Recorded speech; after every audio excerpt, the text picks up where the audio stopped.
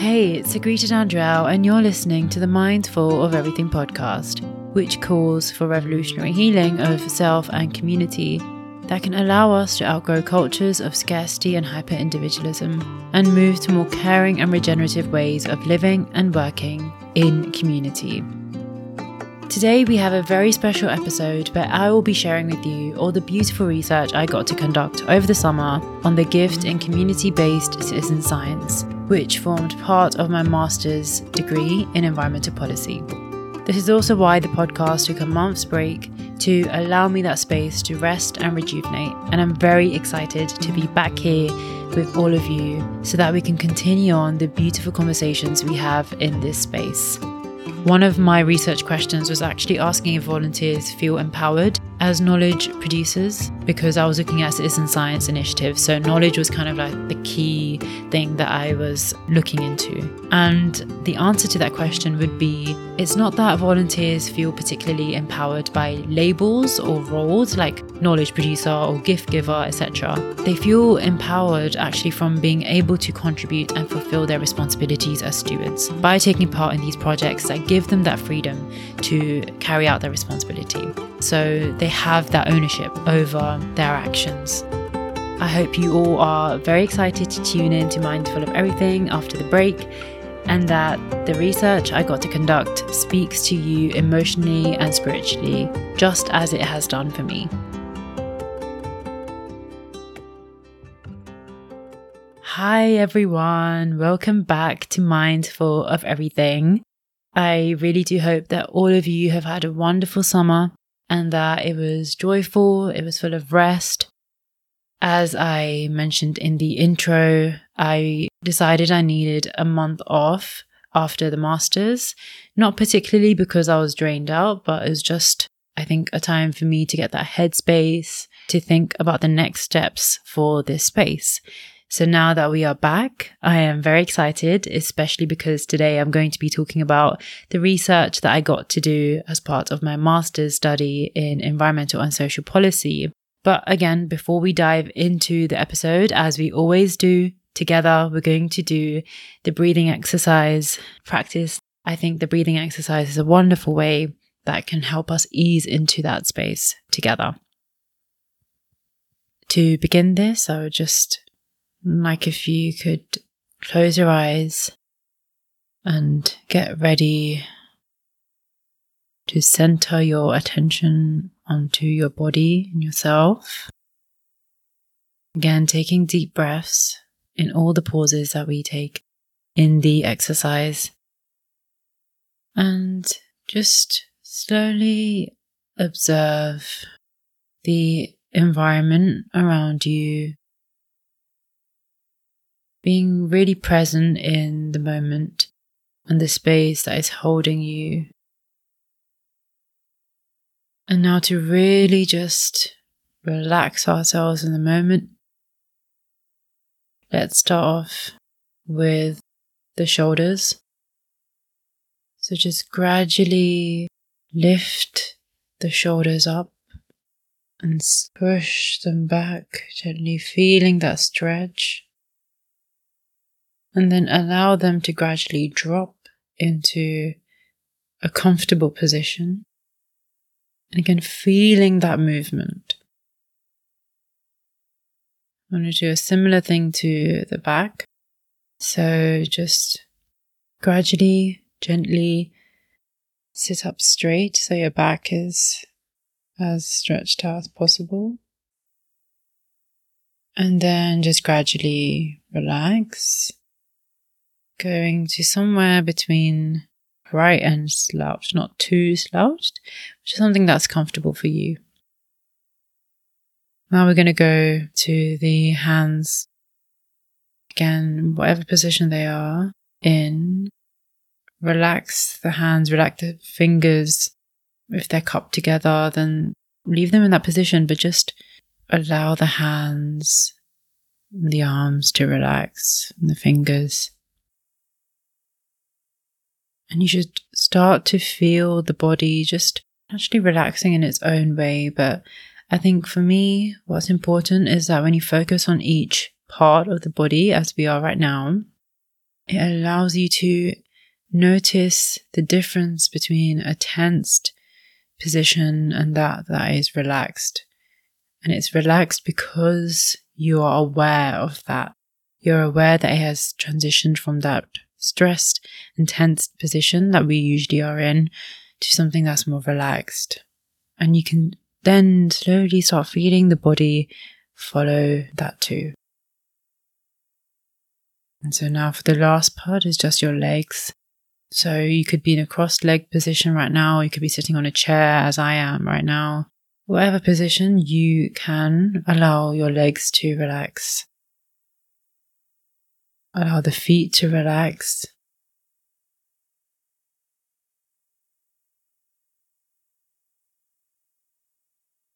The beauty of mindfulness is to be aware.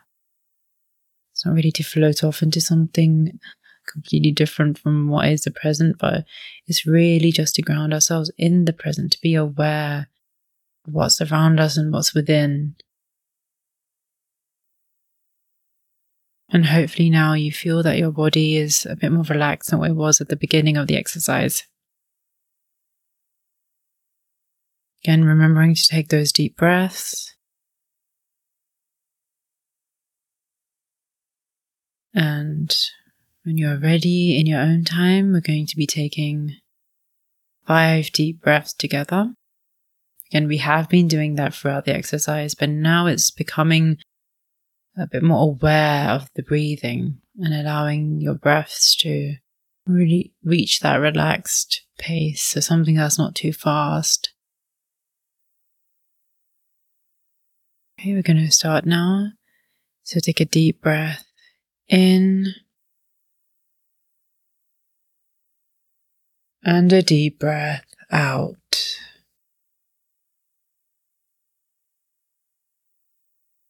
Take a deep breath in and a deep breath out.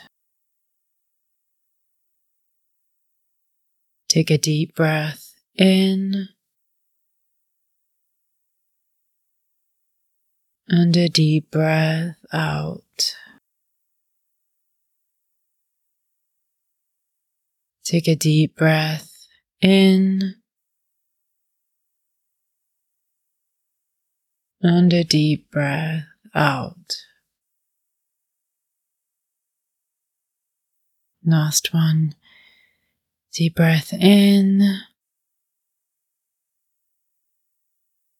Deep breath out.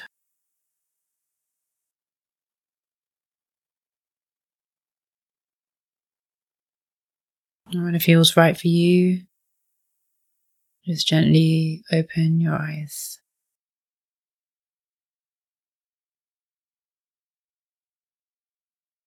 Thank you so much for taking part in that with me. And now we're going to get into the episode. But before we begin on exploring the findings of my study, I just want to let you all know that this episode will be completely anonymized. So I did conduct field research. So I conducted interviews and also participant observation, and that required me to talk to different people. And so in the thesis, I did anonymize them, but I didn't anonymize the group's name, the volunteer group's name. I didn't anonymize their location because that really added to the context of the study and the work. But in terms of like the episode today, I haven't gotten permission from the participants to discuss the study on the podcast. And although I do believe that they will be completely happy with me doing so, they do want to, of course, advertise their work so that more volunteers join. But just for confidential purposes, I am not going to be disclosing the group name and the location and anything like that. So I just wanted to make you all aware of that. For the same reason, I also won't be posting the dissertation on my website, but I do hope to summarize the study results as well as possible in the hour or so that we have together in the episode, and really just bring out a part of grassroots level work which I think really needs to be better researched for environmental decision and policy making. But since the findings are very aligned to the values of this space, I just thought, it's so important that I discuss it. And I spent months conducting the research and writing the dissertation, and I'm very proud of it. I've got it printed out. So I'm very, very proud of it. And of course, this space is all about celebrating your achievements and celebrating the wonderful things you get to experience in life, spiritually, emotionally, academically, and all different levels. And the values that I'm talking about here are mainly reciprocity, mutual care, and moral responsibility of stewardship. Everything that we discuss on the podcast and we center in our conversations. So I think it just makes so much sense that I discuss it today. So the title of the thesis is quite long, and I'll just say it to you right now because it basically summarizes everything that I found whilst doing the research. So the title is The Gift in Citizen Science: Centering Reciprocity, Relationality and Care in Community-Based Biodiversity Monitoring. So as I mentioned, it is a bit long, but it really encompasses everything that the dissertation covers. Essentially, I was exploring the model of community or volunteer-led citizen science as a way to bring communities, especially those who are sort of at the peripheries, to the center of decision-making for their local environment, for their places. And I was doing this by using the framework of the gift economy, which I later developed in the dissertation as a care-informed gift economy. So, just to give some background into how I even chose the gift economy to be the topic of my research, I actually was very inspired by Robin Wall Kimmerer's conceptualization of the gift economy and the currency of reciprocity in gifting communities when I was reading her book, Braiding Sweetgrass. So one of the coursework as part of the modules for the master's that I was doing required for me to complete a book review. So it could be something on environmental knowledges, policy, etc. And the first book that kind of came to me was Braiding Sweetgrass. I had read a bit of it, but I thought, through this coursework, I can at least read a bit more and write about a book that I really feel passionate about. And that is exactly it. That's what I, thought to do. I didn't think about choosing the gift economy for my thesis when I started the master's or even when I was doing the coursework, but I really did want to develop it in some way. And so when it came around actually thinking about what you want to do for the dissertation, I was like, well, why not do the gift economy, which is something I feel so passionate about. It was quite rushed in terms of actually thinking in what way I can put the gift economy into, environmental policy. It was quite difficult to envision that. So I was actually taking a disaster management module, and being in that module and being in one of the lectures, I just randomly thought about my own experience of the gift economy, which is within the migration context. So it's quite different to environmental policy, but that's the first thing I thought about. But of course, I later realized that I should actually change it because I want the thesis to be more relevant in environmental policy. So just to give a bit of insight into my own personal experiences of the gift economy, I migrated here with my family at the age of 5.5, back in 2005 from India, from New Delhi all the way to London. And we migrated here to settle here, and it's been like 18 years now. And one of the key ways that we got to sort of assimilate into the British culture and actually find our place around London and explore was by joining a migrant, refugee and asylum seeker community group, which I would say up until now in the UK, I haven't experienced that level of community and care. And it was a beautiful community to be a part of. It was so important because through them, we got to explore so many different areas of London, but also in terms of finding our sense of identity and sense of place, particularly as migrants, who want to settle here. So you go through so many different things as a migrant. And if you have that community that can really help you find that sense of identity, it just changes everything. And within that community group, there were so many different gift exchanges going on. First of all the places that we were exploring in London, we didn't have to pay for because the community group was getting funding from the council, as well as the sort of knowledge exchanges. People from across the world are coming together and they have this migration background, but they're also carrying forward all of these knowledges. So there would be like community kitchens where mothers in particular would come together and share their recipes. And, it was a proper community. It was a place of celebration. And we had such beautiful memories from that. So that was my first experience of the gift economy. I don't think I have experienced such a beautifully functioning gift economy in that way. So that was the first thing that came into my mind. But then I was like, well, how can I bring that into environmental policy? So then I decided to search around, and I finally came across a 2020 paper by Per Hetland, which is the only academic paper to talk about intellectual gift circulation in citizen science. So citizen science is not something I considered. I didn't even do the module in the Masters for Citizen Science. But I was like, okay, there's this paper and they talk about the gift economy in citizen science. Why don't I do something similar? So this paper by Per Hetland, it is talking about intellectual gift circulation, but specifically where institutions are leading citizen science initiatives so that they can disseminate knowledge to wider society. For me, I've always been more interested in bottom-up and place-based initiatives, as I'm sure you all are aware of. When you tune into this space, it is all about community and bottom-up processes. So I decided to take this reciprocal gift model into the context of environmental volunteering. For me, it made complete sense to bring volunteering and the gift together. So for me, it really appears to have a strong relationship already. So I thought to go down this route, which turned out to be so interesting and inspiring. And I really hope this area of research can really be developed more, because it has so much potential, particularly in bringing forward those people who have historically been overlooked when it comes to decision making.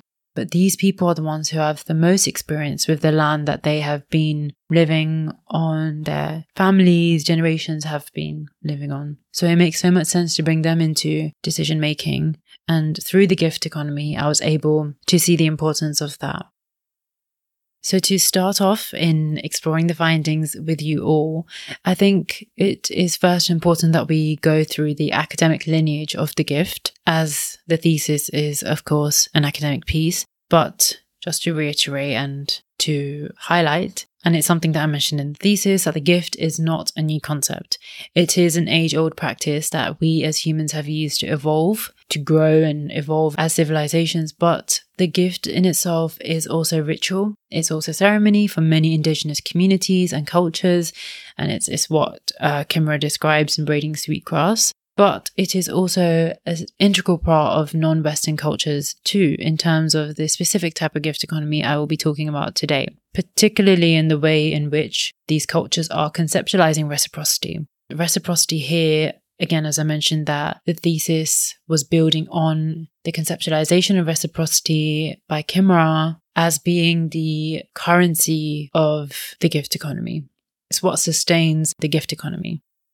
Although volunteering and gift economy, for me, it made sense. But when actually researching for the literature that could support my belief and understanding of volunteering and the gift, specifically citizen science, it actually turned out to be quite a challenge conceptually, because the relationship between volunteering and reciprocity has not been widely researched. And again, as I mentioned, reciprocity is a currency of this economy. It's the moral principle of the gift economy. But conceptually, volunteering and reciprocity are quite different. Reciprocity is more about mutuality between giving and receiving, and volunteering is mostly understood as a selfless engagement for the benefit of society. So in this way, volunteering is essentially seen as altruistic and is driven by altruistic or intrinsic motivations, whilst reciprocity is sort of seen as a more exchange-based interaction which then makes sense if you are thinking about an economic framing like the gift economy, when in fact the gift economy is way more than just an economic framing. Again, you can start to see how myopic this understanding of reciprocity is, and how even volunteering becomes limited, like our understanding of volunteering becomes limited, as well as the complexities around why people give and volunteer. I think in literature it can become very categorical and very separate, but we do need to understand that our motivations will never ever be pure. It can never be purely altruistic in whatever we do, but particularly in volunteering. And that was also confirmed by the findings too. We as humans, we tend to work in more purely altruistic ways.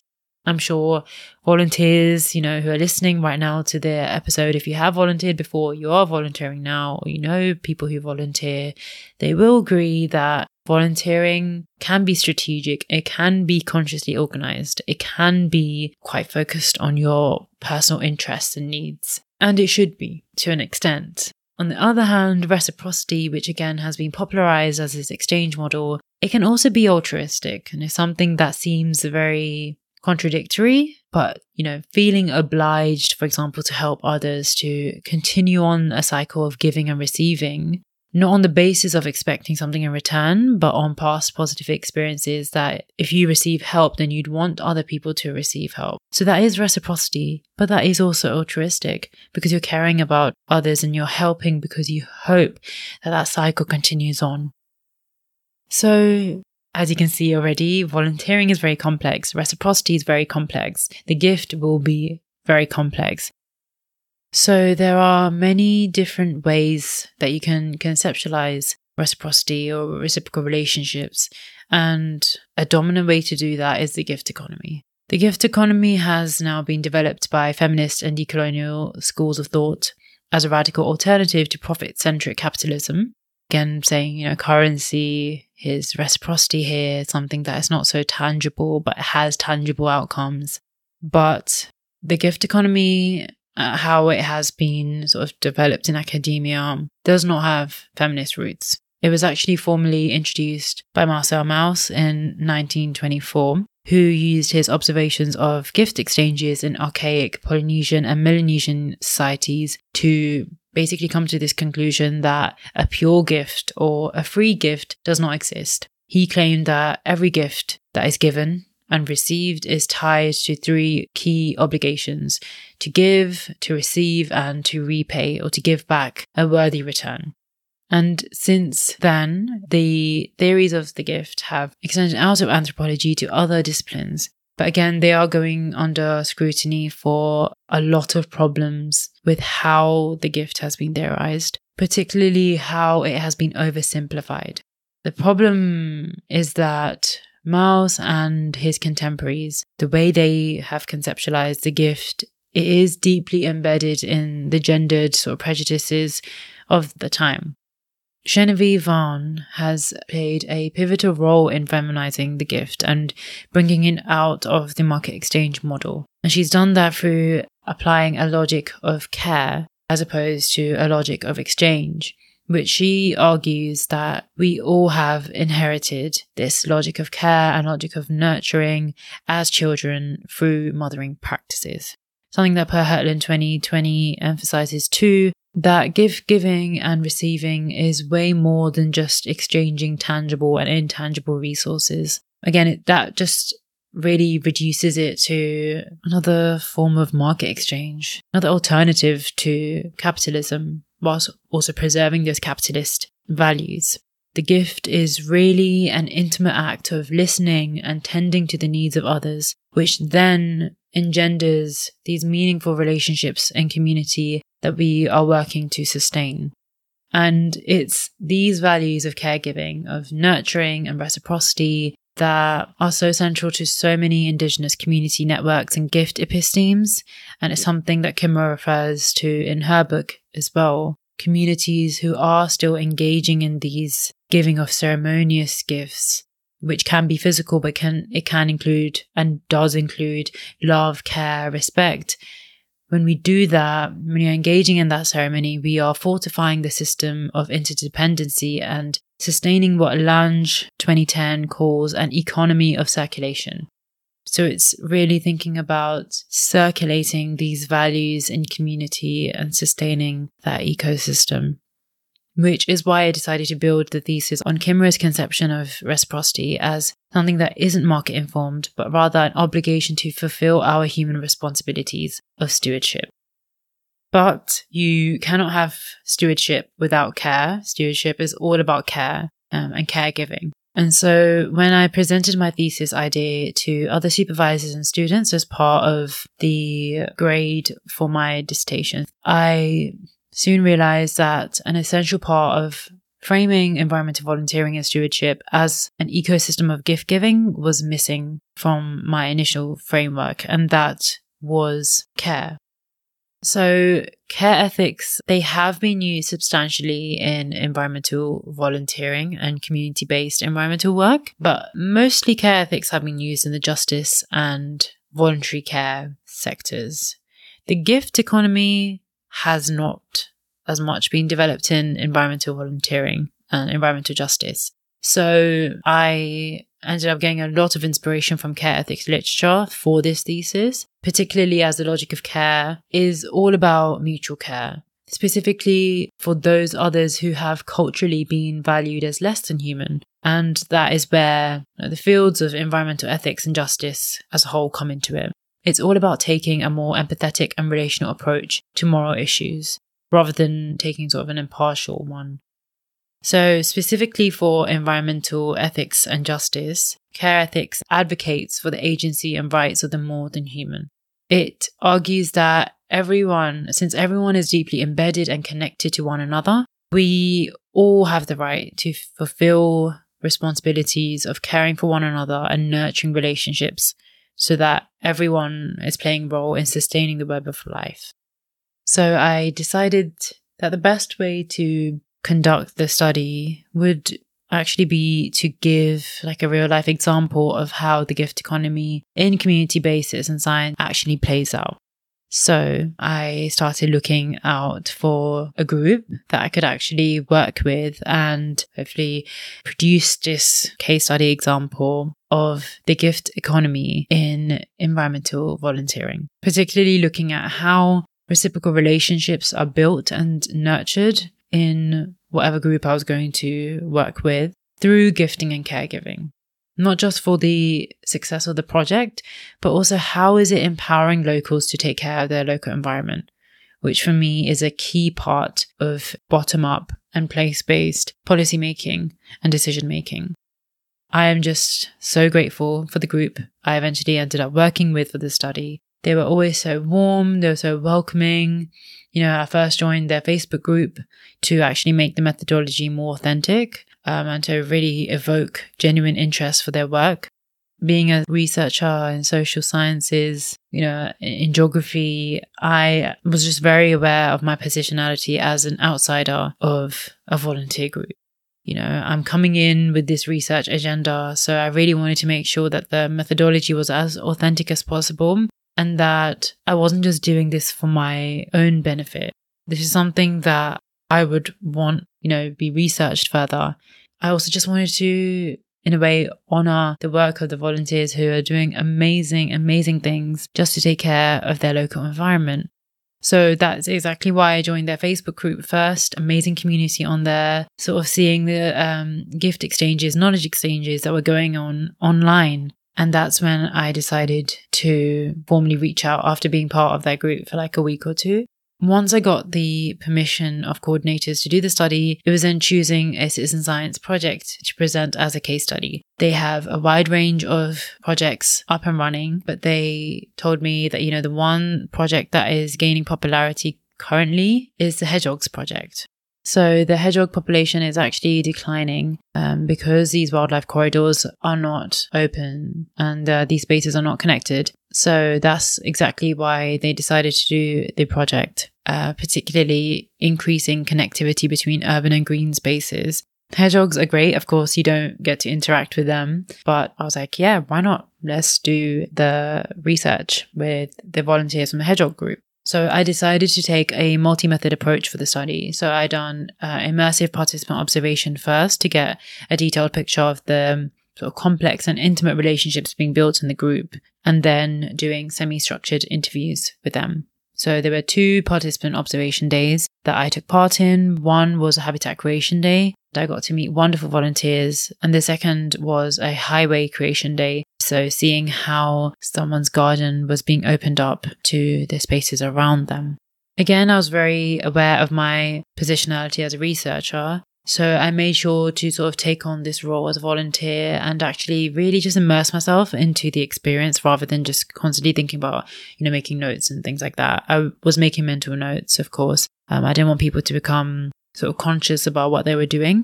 And that's exactly how it worked out. People didn't even realize I was here for my research. They thought I was just a volunteer. And in that way, I got to talk to them about their experiences and their reasons to volunteer. So for both of these days, it actually gave me very rich insight into how the situated biographies of volunteers, whether they were active or passive, they are very intimately tied to their personal practices and beliefs and commitments of stewardship. And it's these stories of theirs and their emotions and values that really act like a glue for the network. If they weren't there, they wouldn't feel motivated to participate. For the interviews, I ended up conducting about 10 interviews with project leads, coordinators, and also volunteers, part of the Hedgehog project. The study could only be small. It was just for a few months. I only had a few months to actually do the study and then write about it. But I think it provided a great insight into the caregiving ecosystem of volunteering and just how interconnected it is to other systems of care. So that's the methodology and the sort of logic applied to the research. Now it's for the actual findings, analysis. So there were 3 key themes that strongly emerged from the data. First was the ecosystem of caregiving. The second was moral responsibility and collective agency. And the third was reciprocity in volunteering.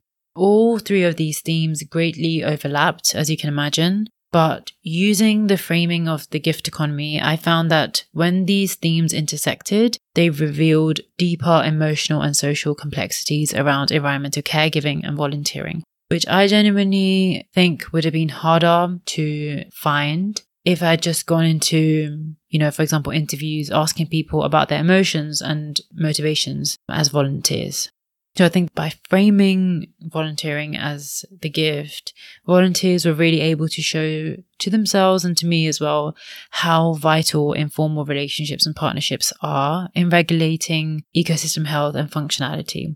And that finding in particular it really strongly supports the argument to decentralize decision-making and to allow communities to take more control in decision-making processes for their local environments.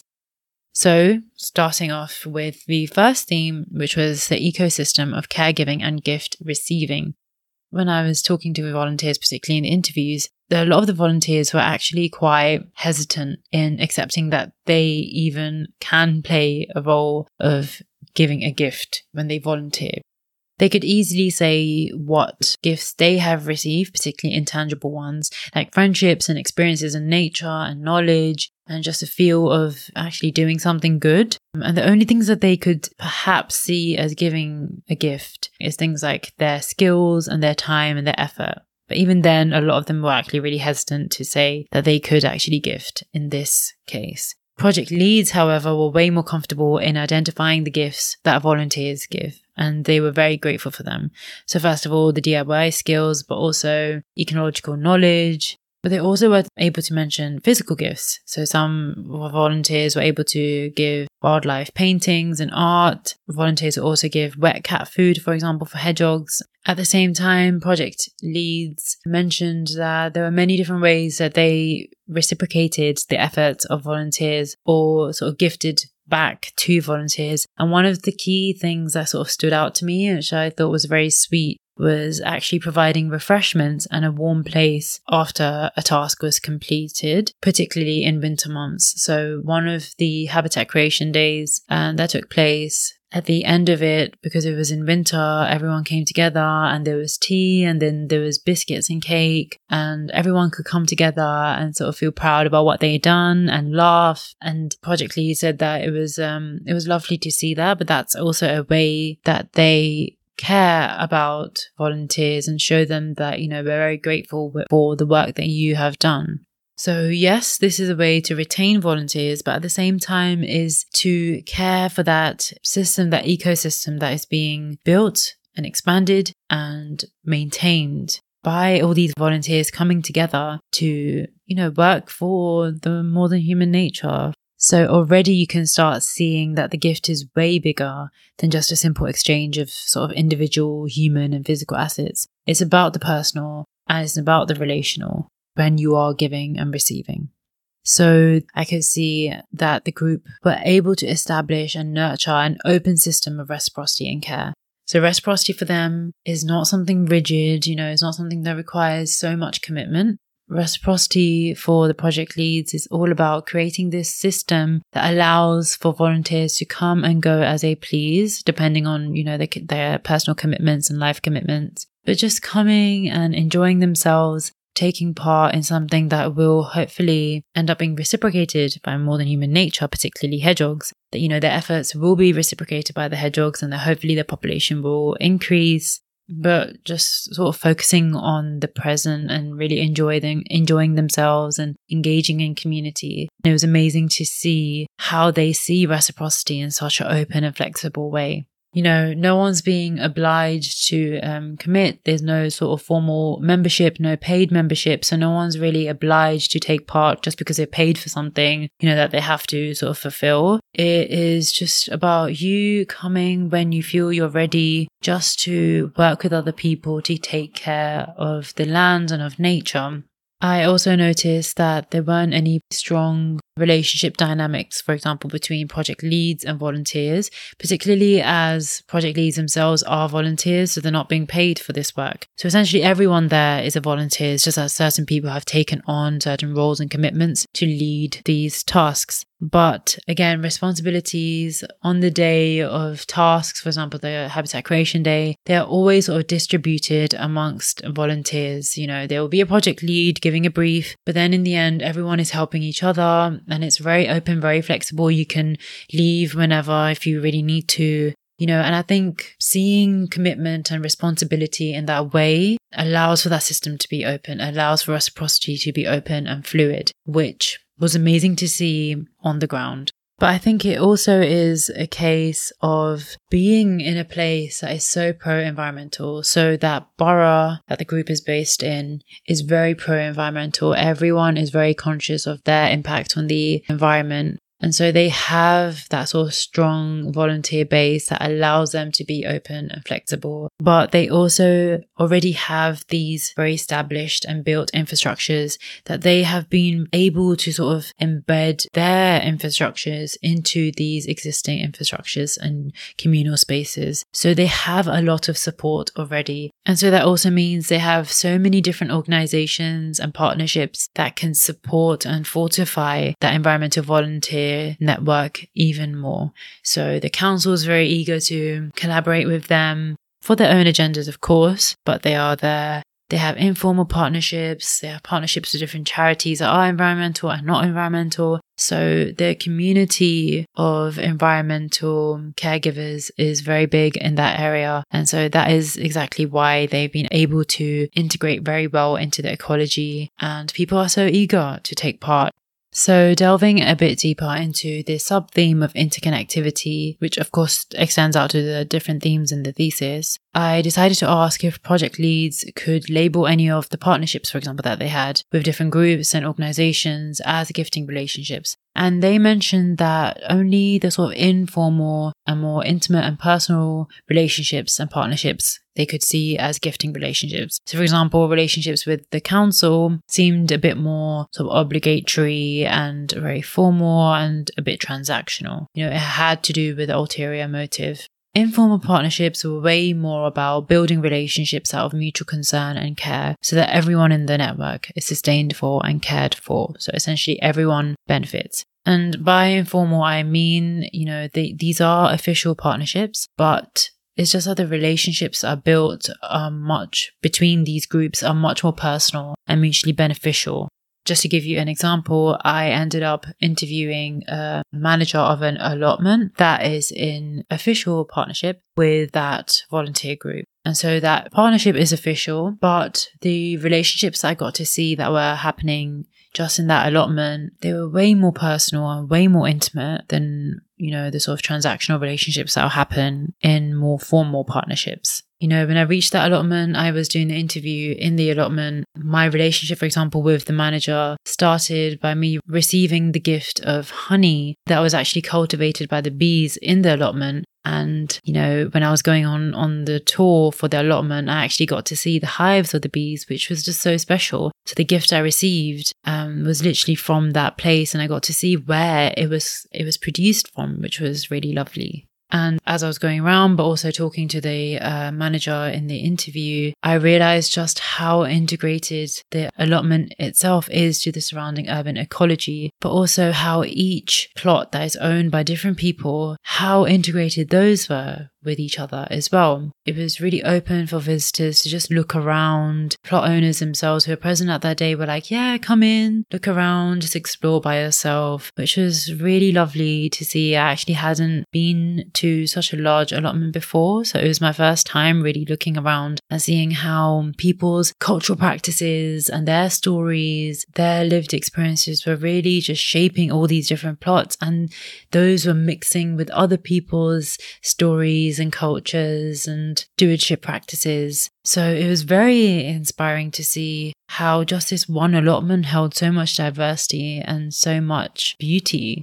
And in this way, the allotment itself was this mosaic of culture and life stories and care infrastructures for more than human beings. For example, they had feeding stations out for hedgehogs. They had ponds with ladders in them, so if any hedgehogs fell in, they could come out. They had feeding and drinking dishes for not just hedgehogs, but other species like foxes. They had bird and bat boxes. So it was really just a beautiful mosaic of all these stories and care infrastructures and culture. It was very lovely to experience. But it also formed a very strong example of how grassroots-led care infrastructures can provide those spaces for so many communities, human and more than human, to come together and sustain the land in their own ways.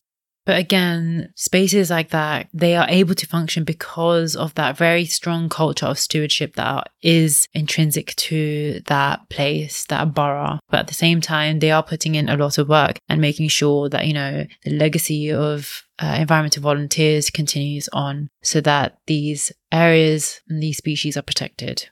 But again, as I mentioned before, the motivation to volunteer is really dependent and is very situated actually in the individual and collective life stories of volunteers. And that's where their values and their commitments come from.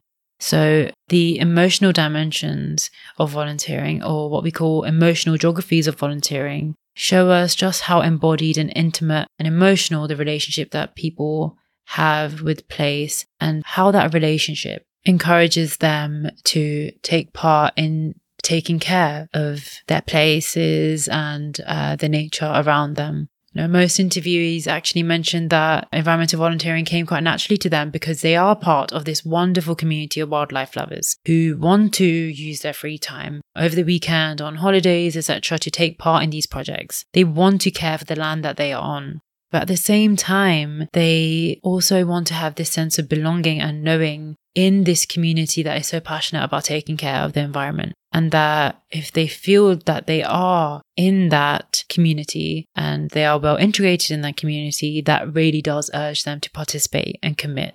And I got to experience that passion when doing the habitat creation on the Habitat Creation Day, where I saw a lot of volunteers, especially the regular volunteers, abandoning the gardening gloves that they were using so that they could work with the land better. So we were creating these high vernacular, and they just felt that they could work with the logs and the soil better if they just use their bare hands. And it was lovely to see that. And when I was talking to different volunteers, I could see that any sort of fear they may have had with interacting with the land or with different species was overcome by their previous experiences of working with the land and being in nature and doing projects like this. People weren't afraid, for example, to help frogs get back into water areas. So we were using logs, and a lot of the wheelbarrows ended up getting frogs inside them. So they weren't scared about dealing with the frogs, for example. We weren't even scared about moving sort of stinging nettles away with their bare hands. They were engaging all of their senses in this multi-sensory landscape.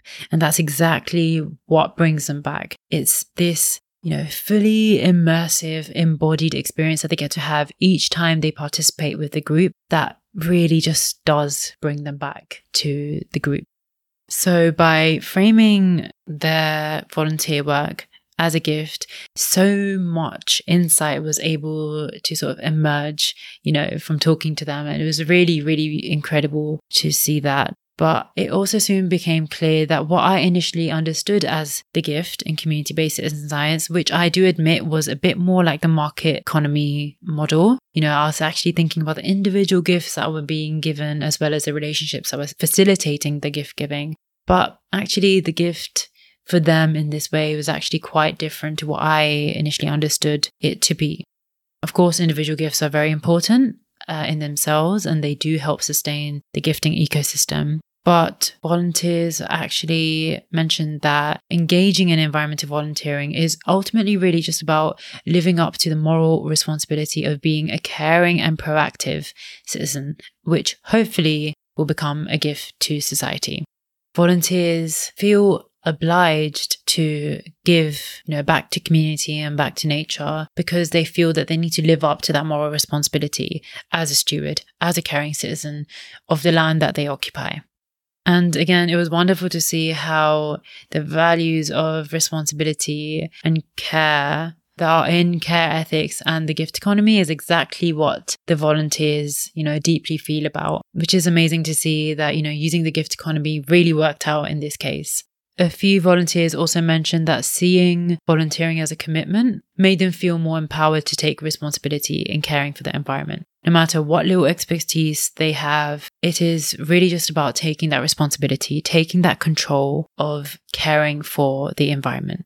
So essentially, it's all about enabling their capacities as agentic beings who have as much of a right to steward the land and take care of the land than other sort of experienced environmentalists do, which I think is so powerful. The Hedgehog project is new and it's small scale, so the impact of volunteer actions cannot exactly be measured as of yet. Volunteers are completely aware of that, yet they just want to carry out their responsibility of doing as much as they could, no matter how small the opportunity is. So in this way, the doing of volunteering is just as important as volunteer motivations and commitments. So as long as volunteers can actually actively engage in fulfilling their responsibilities, it really does keep their hopes up that their efforts will be appreciated by the hedgehogs and by nature. And that's exactly what I got to see in the participant observation days. And so that's what I referred to as proactive caring. That the practical element of active volunteering is allowing volunteers to feel that, yes, I have achieved something and I have proactively cared for the environment. I have done something for the hedgehogs and for other species as well. And it links to what Lyons et al. 2017 says about the ethic of care. The ethic of care is something that has to be practiced. It's a way of living that has to be practiced. So you have to be proactively caring to be fulfilling any responsibilities of caregiving. And that's exactly what the volunteers were talking about. They mentioned that by engaging in local and accessible projects, it really allows them to feel that they are in some way controlling change making. And that then strengthens their trust in grassroots projects, because they feel as if they have a significant contribution in whatever way possible in change making for their local areas.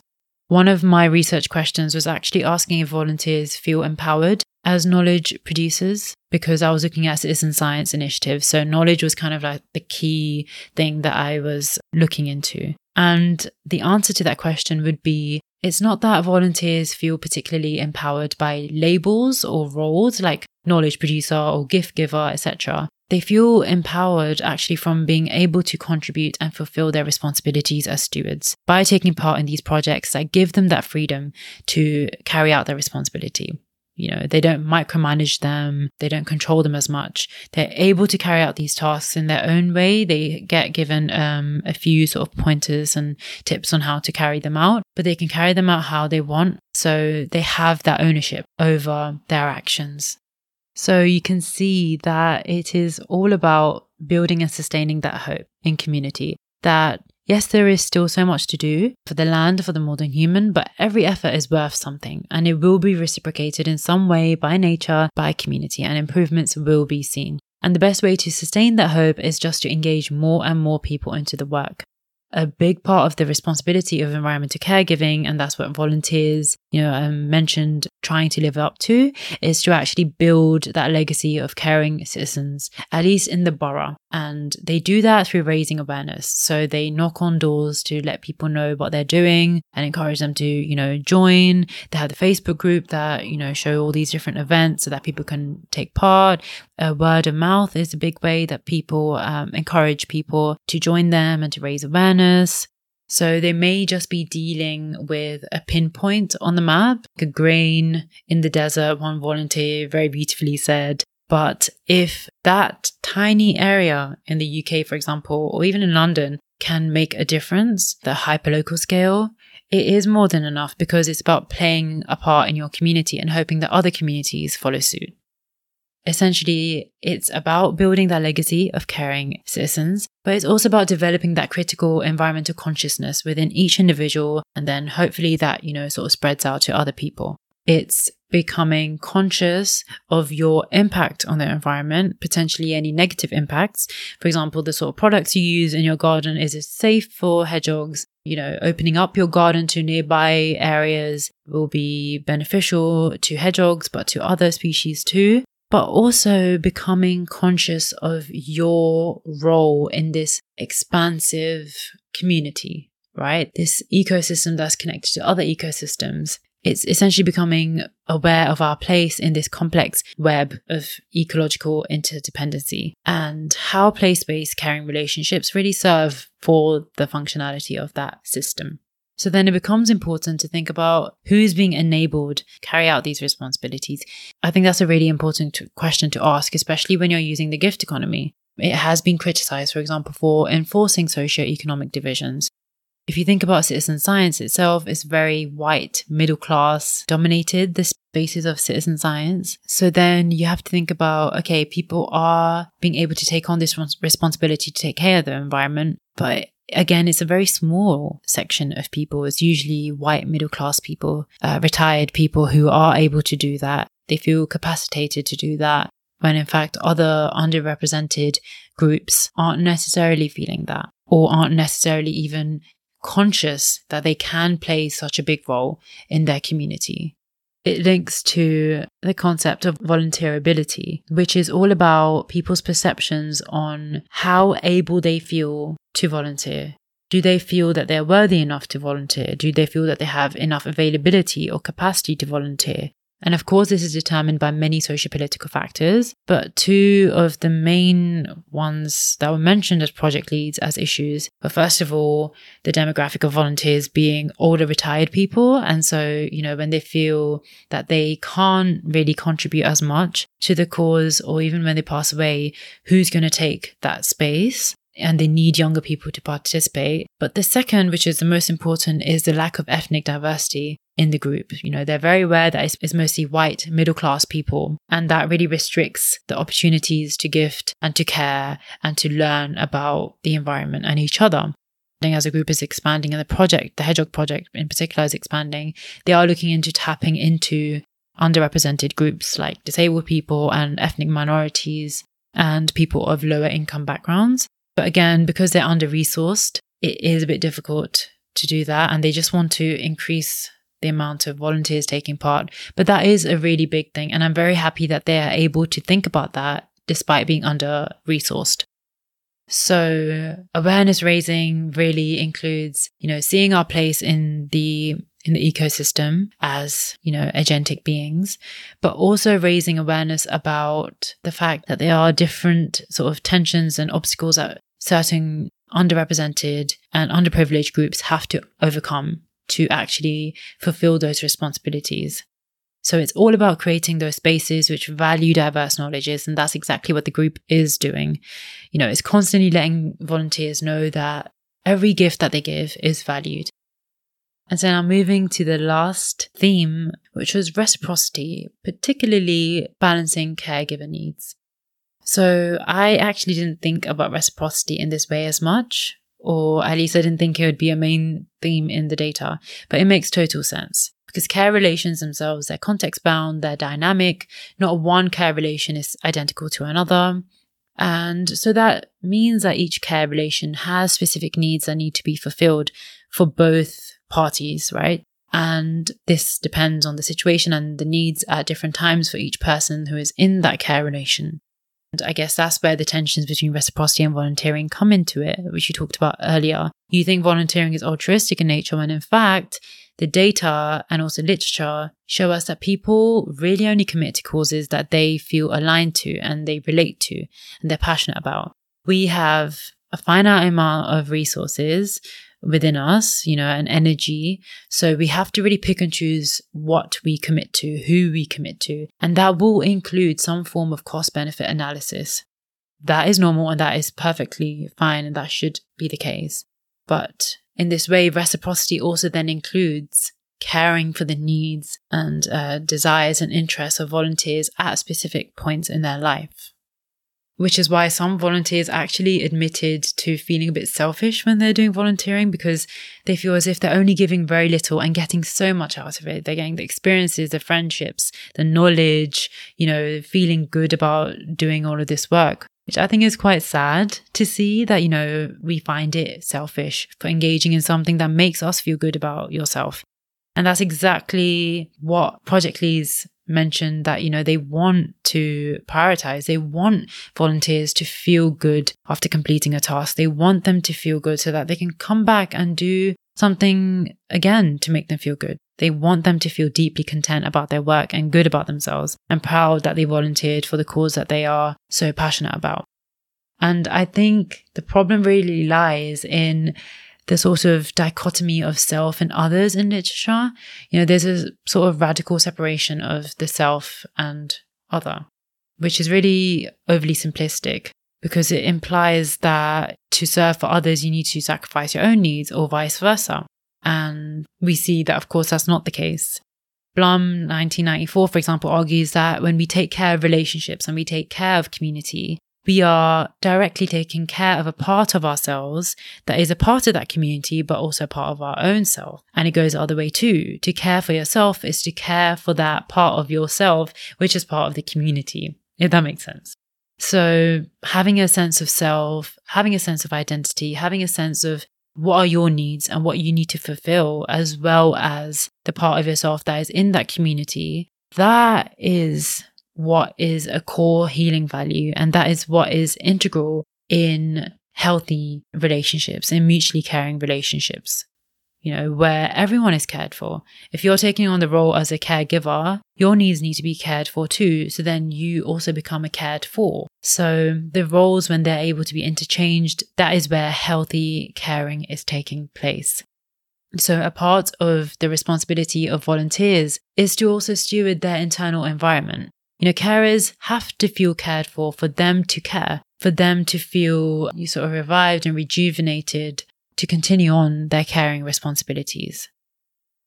When taking part in the study, talking to people with interviews and participant observation days, even just observing how people are interacting with each other and the land, I found that volunteering, obviously we're talking about environmental volunteering here, but I'm sure it applies to other volunteering spaces too. Volunteers need to feel that they are being given the space to sort of flow between completing the task at hand, but also tending to their personal needs and interests. And in that liminal space really lies periods of self-discovery and reflection, which I got to experience, but also become more aware of because it's something that I also engage in subconsciously or even unconsciously when I am in a natural space. So for example, in the habitat creation day, because the tasks were so open and flexible, it allowed volunteers to actually move between helping their team to create the hibernacular, helping other teams as well, but also moments of sort of solitude and reflection throughout the day. So they would also sort of take photos of the landscape, take videos of the landscape, or they're taking photos of each other in between the tasks, sort of interacting with the more than human as well. As I mentioned, like the frogs in the wheelbarrows, taking them out, but also just asking people, what is this plant or what is this insect, or taking photos to ask later on, or even just exploring the meadow for themselves. I noticed that it's these reflective silences in between the creation process and in between doing the tasks that really demonstrated how volunteers for themselves actually are able to engage in the balancing of their caregiving needs.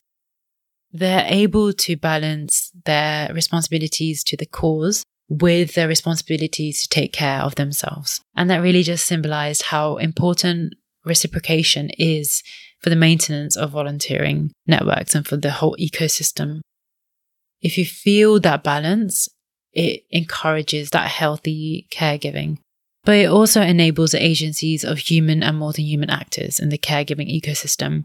It enables them to take more control of their places and spaces and how these are managed, whilst also making sure that they don't feel exploited or burned out whilst they are taking on that role as caregivers. That was a lot. I had no clue it would go on for this long. When I was, sort of condensing the notes, it seemed like, oh yeah, it's quite condensed. And when you actually speak it out and you create the episode, you realize just how much there is. And there's actually way more, but I had to leave out certain parts so that it becomes more relevant for the episode.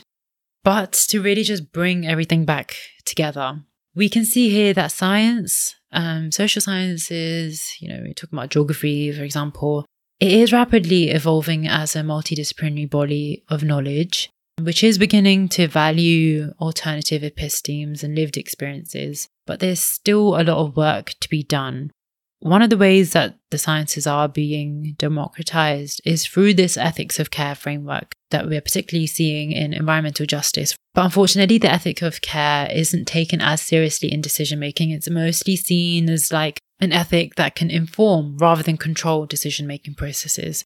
But there is a growing body of literature in applying these care ethics to bottom-up approaches like citizen science.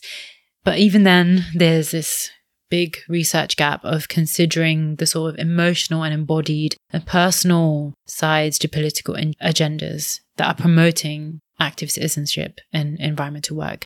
So I really hope that this thesis is able to address that research gap by using this feminist-informed framework of the gift to provide insight into the richness of the interdependent and relational approaches that communities use for bottom-up approaches like citizen science. And I was able to use a volunteer group as a case study. Through the study, I was able to show and able to demonstrate how caring responsibilities and how the situated biographies of volunteers, their life stories are situated in place, and reciprocal relationships really intermesh to form the very fabric of the caregiving ecosystem. In that way, it really just enables collective agency to tend to the needs of the community, of the land, of more than human nature, but also of yourself. And so for me, I was able to show that the gift framework was very helpful for volunteers to conceptualize their work as building and nurturing caring relationships with each other, with the land, but also themselves. And through that, they were really able to acknowledge their value and place in the ecosystem as agentic beings, that whatever effort they put in, whatever they do for the environment, it will benefit the environment in some way, it will benefit the community in some way, and it will be reciprocated.